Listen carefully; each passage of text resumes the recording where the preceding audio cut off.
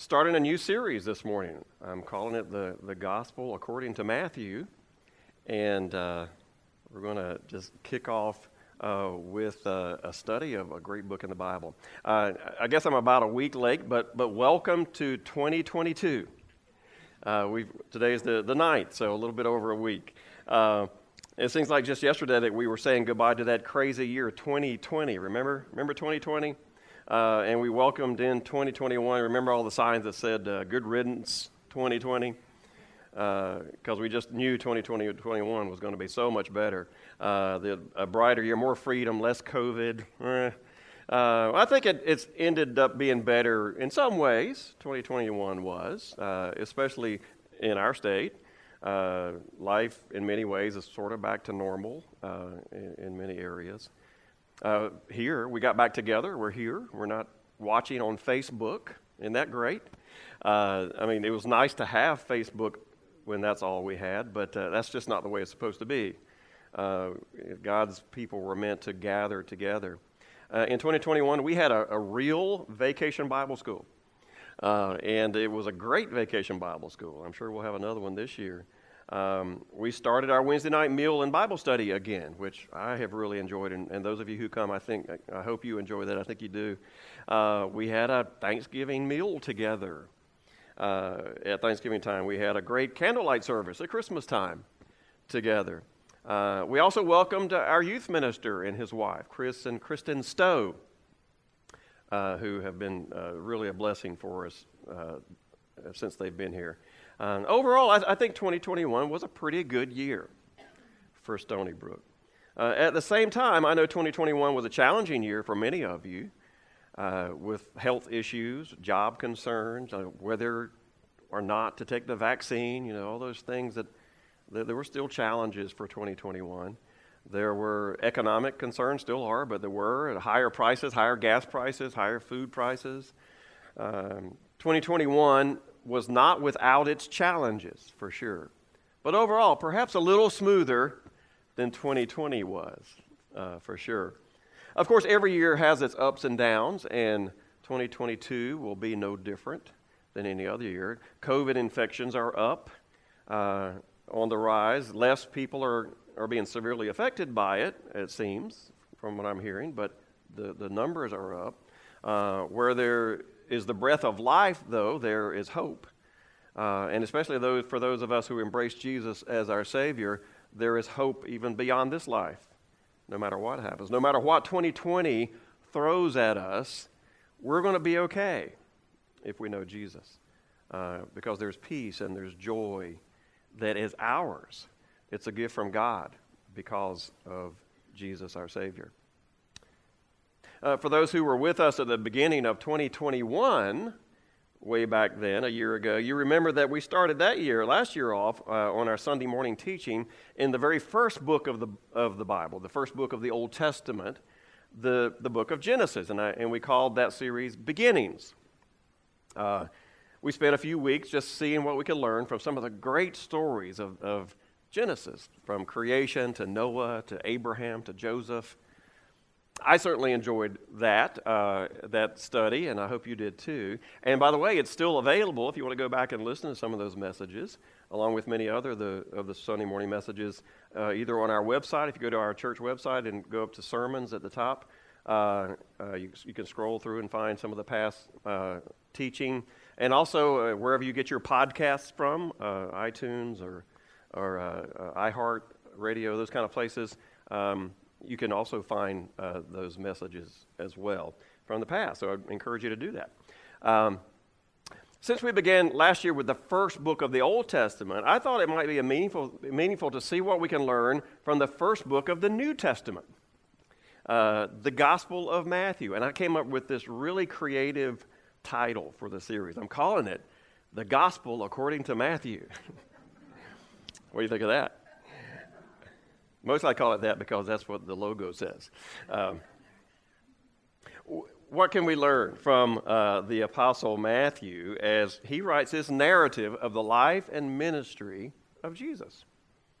Many people who study the four Gospels, Matthew, Mark, Luke, and John, the four narratives of Jesus' life, they seek to harmonize them together with the idea of trying to get the full picture, the complete picture of the ministry of Jesus. The four Gospels were written by four different men with different backgrounds, with different agendas, different vantage points from their life and their experience with Jesus. So naturally, the four Gospel accounts are not identical in every detail. You know, one account mentions a detail in a particular story that the other three don't mention. And maybe one writer relates an event that the other three don't mention at all. And that's not unusual when you're talking about four witnesses. You know, often multiple witnesses who saw the exact same event when they go to testify in a court of law often do the very same thing. You know, they tell their story according to their vantage point. One focuses on the kind of car that was driven. The other notices the color of the driver's hair or clothes. You know, I didn't notice the color of the hair, but I know for sure he was driving a Ford F-100, a blue one. You know, both witnesses are credible, but they didn't tell the exact same story in every detail. That's just the way it is with witnesses. Because of this tendency of witnesses, it's sometimes helpful then to combine the testimonies of witnesses to get the more complete story of exactly what happened. What did you see? What did you see? We'll put it together. Thus, the idea, when it comes to studying the four witnesses of Jesus, or the four Gospels, the idea of trying to harmonize the four Gospels and their stories. But while harmonizing the Gospels can be helpful and beneficial in our study of God's Word, a disadvantage of harmonizing it is that you tend to then miss the agenda of each individual writer. If you're trying to get all the facts straight, you know, the who did what, the when, the how many, get all those details in order and just right, you miss the reason that each writer told his story the way he told it. So Mark was as we look at some of the gospel writers and who they were, Mark was a companion of both Peter and Paul. And many scholars feel that Mark's gospel was an account of Peter's testimony, because Mark didn't really travel and know and learn from Jesus personally, but he was a companion of the Apostle Peter, who did accompany and learn and was a companion of Jesus. The stories that Peter told about his experience with Jesus, many feel that Mark relates Peter's account. Mark's intended audience that he wrote to seems to be more towards Gentiles than Jews. Many feel that Mark's gospel was first introduced in Rome or in Italy, and his style of writing leans toward a Greek or a Western style, one that would be understood more by a Gentile audience. Luke was an educated man, a physician, in fact. He was a companion of the Apostle Paul. He likely was a Gentile. Luke's account came from witnesses that he spoke to and witnesses he listened to. And he wrote his account from a Gentile or non-Jewish view. Luke is very logical and exact in his narrative, just as you would expect a Greek writer to be. Very different from a Jewish or Eastern writer style, who tended to try to draw pictures with his words rather than get all the details exactly right and in order. John, an apostle of Jesus, testified of the many events and moments that he had with Jesus that he relates. Because John was a very, very close friend of Jesus, and he tells many stories about the personal ministry of Jesus. He relates several one-on-one situations that Jesus had, like with Nicodemus in John chapter 5, which teach us that Jesus had an active private ministry along with his ministry to large groups and groups of people. John stresses the divinity of Jesus as well as his humanity. It's in John that we learn that Jesus wept.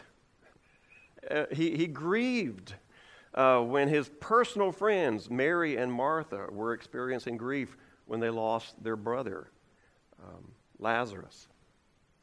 Now, we'll talk about Matthew in just a moment, but while harmonizing the four Gospels can be beneficial, and we need to do that, and it's needed sometimes, especially if we're trying to work out all the details of a story. What exactly happened? We Westerners like to do that. The who, the what, the where of a story. When we do that, we might miss the very reason why they told their story, these individual writers, the way they told it.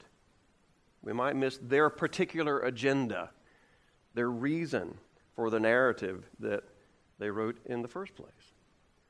So with that being said, during this series, we're going to mainly focus on one gospel, the Gospel of Matthew. And we're going to seek to learn from Matthew's account. And while doing so, we're going to discover why Matthew gave his testimony in the way that he did.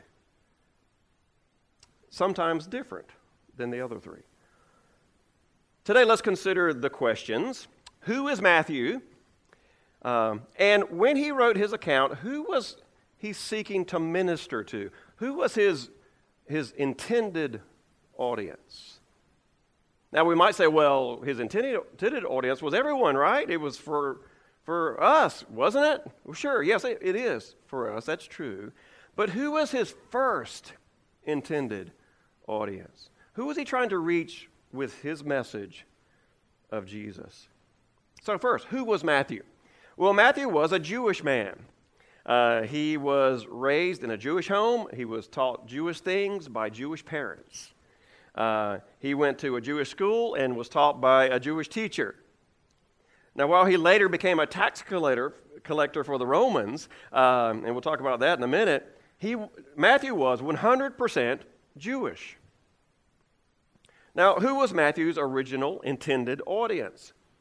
Who was he trying to reach with this narrative that he wrote? Well, Matthew was a Jewish author writing to a Jewish audience. Compared to the other gospel accounts, Matthew's style of writing is very much from an Eastern way of thinking. Now, you might remember we talked about this a little bit last year when we were discussing the creation story in Genesis. We Westerner thinkers, which all of us are, when we read the creation story, we like to figure out all the details. When did it happen? How long did it last? How long was a day? Was a day 24 hours? Was it a long time beyond 24 hours? What's the exact order that everything happened? We Westerners, we've got to know that. We've got to know that because that's the way we think. Why was it done that way? Westerners think details, details, details, details, right?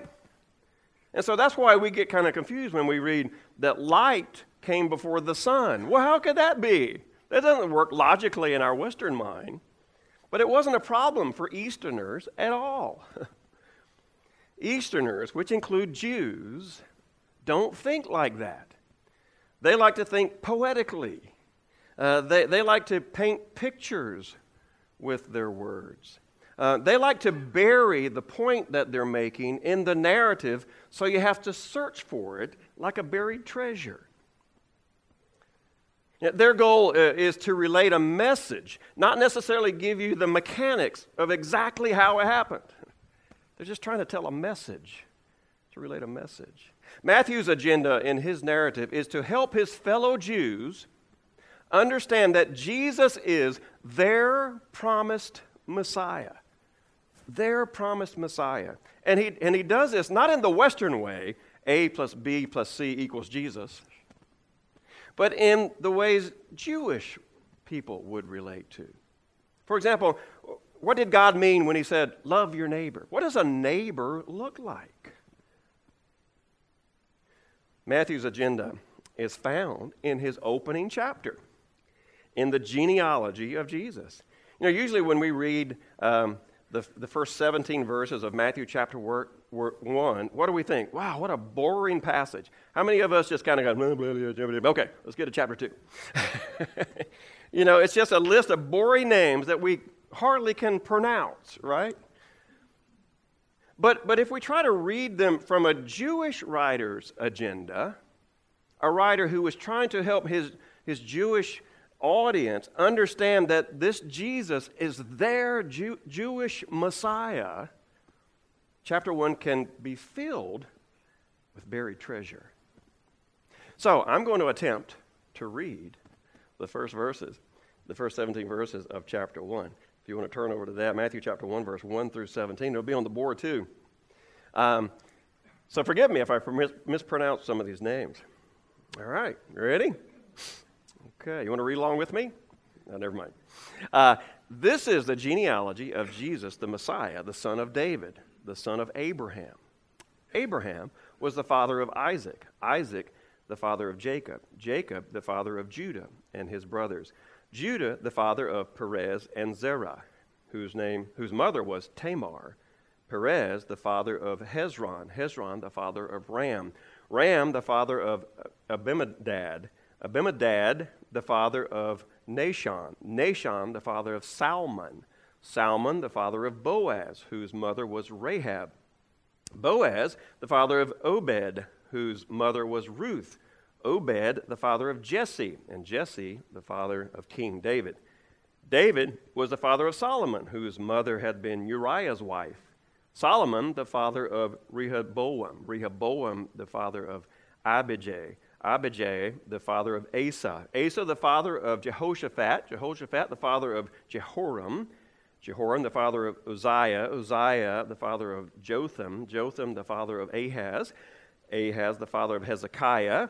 Hezekiah, the father of Manasseh. Manasseh, the father of Amon. Amon, the father of Josiah. And Josiah, the father of Jeconiah and his brothers at the time of the exile to Babylon. After the exile to Babylon, Jeconiah was the father of Shealtiel. Shealtiel, the father of Zerubbabel. Zerubbabel, the father of Abihud. Abihud, the father of Eliakim. Eliakim, the father of Azor.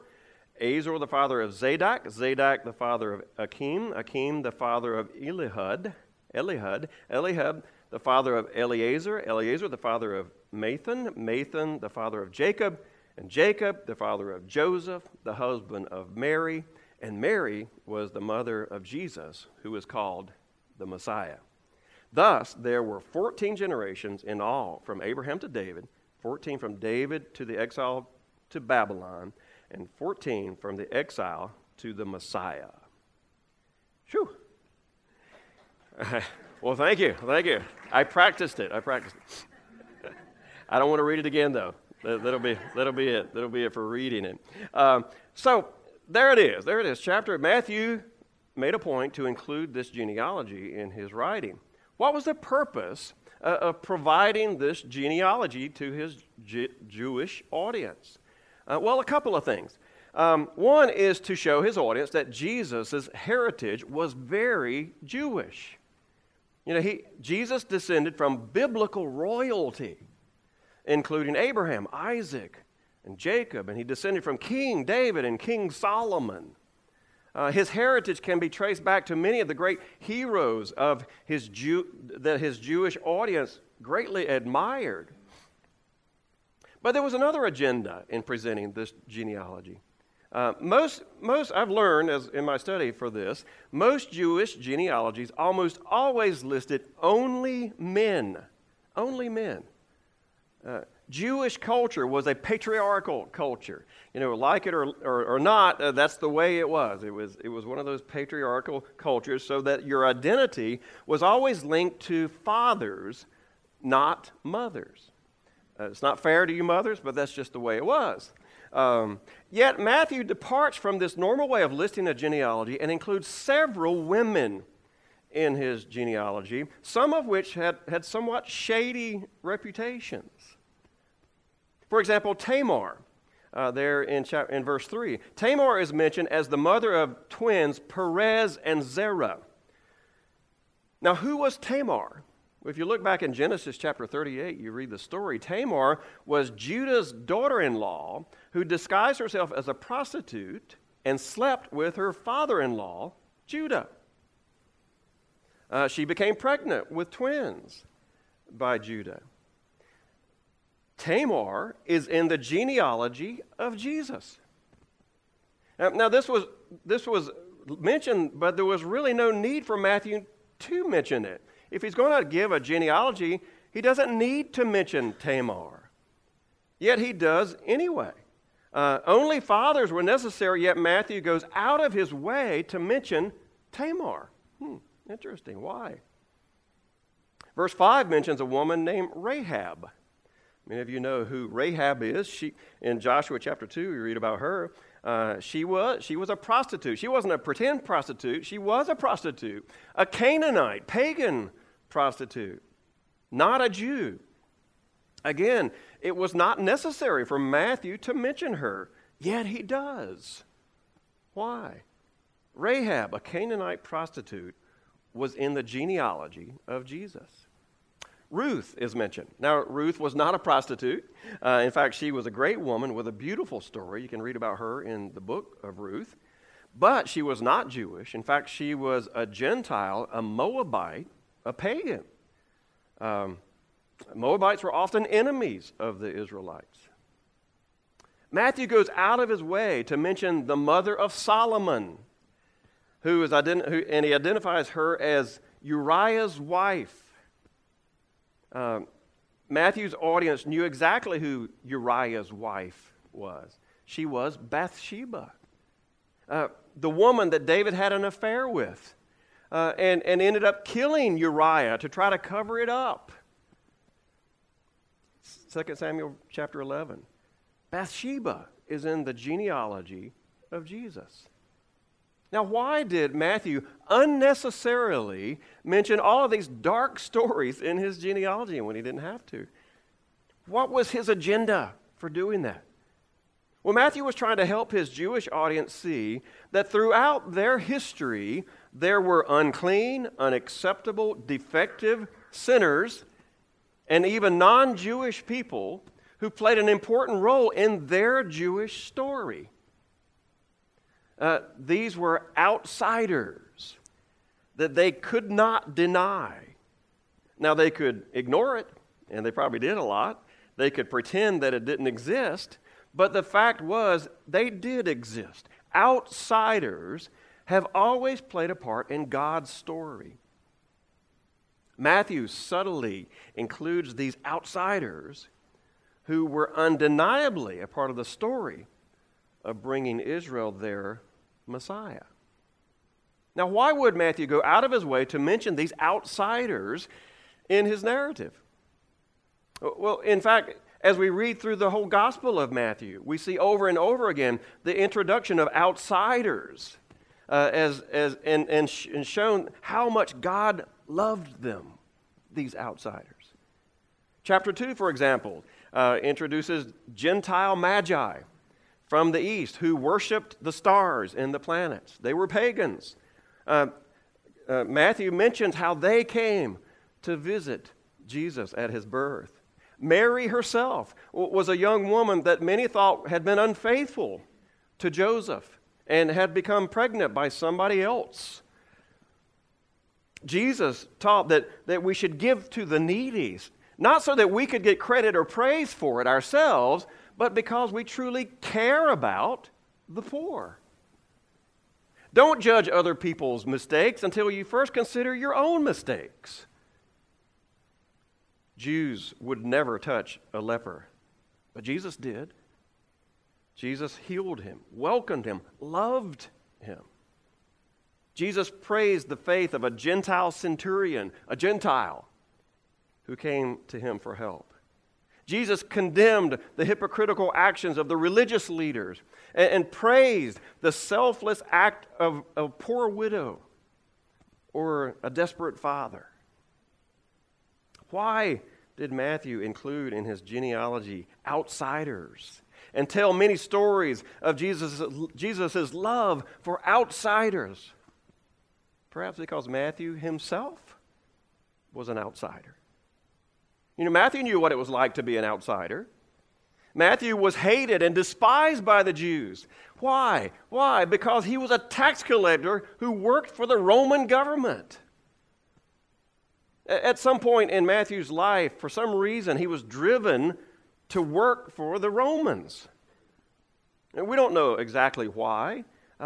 Maybe he recognized the hypocrisy of many of the religious leaders that he had been around all of his life. Maybe going through the motions of religion without understanding why made no sense to him. But for some reason, Matthew decided to work for Rome and collect taxes from the people for Rome. Now, tax collectors were hated by the Jews. And some of the tax collectors were very dishonest. They took more than they should have taken, like Zacchaeus did. They were hated because of that. But many were hated just because they dared to associate with the Romans, who they hated even more. Yet Jesus one day came up to Matthew, a tax collector, a man hated by the religious people, and he said to Matthew, you, tax collector, you, come follow me. Come follow me. And for the first time in a long time, Matthew felt loved, and he heard a teaching that made sense. He learned not only how to serve God, but why he should serve God. The Gospel of Matthew is a story of Jesus from Matthew's vantage point. And much of his story is about the fact that God accepts everyone. Everyone. Not just people from one nation, not just those who belong to the right group because they practice the right traditions and follow the right rules. God loves everyone. Every sinner, every prodigal, every prostitute, every drug addict, every Democrat, every Republican, every person from every nation. With Jesus, every person who isn't supposed to belong found belonging. People who shouldn't have faith, Jesus said of them, I haven't seen faith like this in all of Israel. And people who had the text, who were supposed to know the way of God, who were devoted to obedience to the rules, Jesus said of them, that's not the kind of obedience God's looking for. Those who thought they were first were last. And those who were considered last by the religious, they were first in Jesus' mind. Matthew wrote his narrative in an attempt to get his fellow Jews to understand what it really meant to love and serve God. And of course, Matthew's narrative can still do that for you and me today, even though we're not Jewish. Sometimes we fall into the same traps that those Jews did. We worry more about following the rules than loving people. We get caught up in lifting ourselves up and looking down at others. You know, those outsiders. So let's join together as we begin 2022 and learn some lessons from Matthew as he relates the Jesus he knew. The Jesus who loved everyone, even him, an outsider. The gospel according to Matthew. Outsiders, welcome. Let's pray. Father, I thank you for the Gospel of Matthew. I thank you so much that you have given and preserved this, and the other Gospels too, but we're going to be looking at this narrative for the next several weeks, and I thank you for it. I pray that you can guide us, that we can truly learn who Jesus was and what Jesus cared about and what he wants from his followers. And so I just pray that when we finish with this study, we will be closer to you than ever. So bless us as we go forward from here. Thank you, Father, for accepting outsiders, which I am one of. We ask all this in Jesus' name. Amen.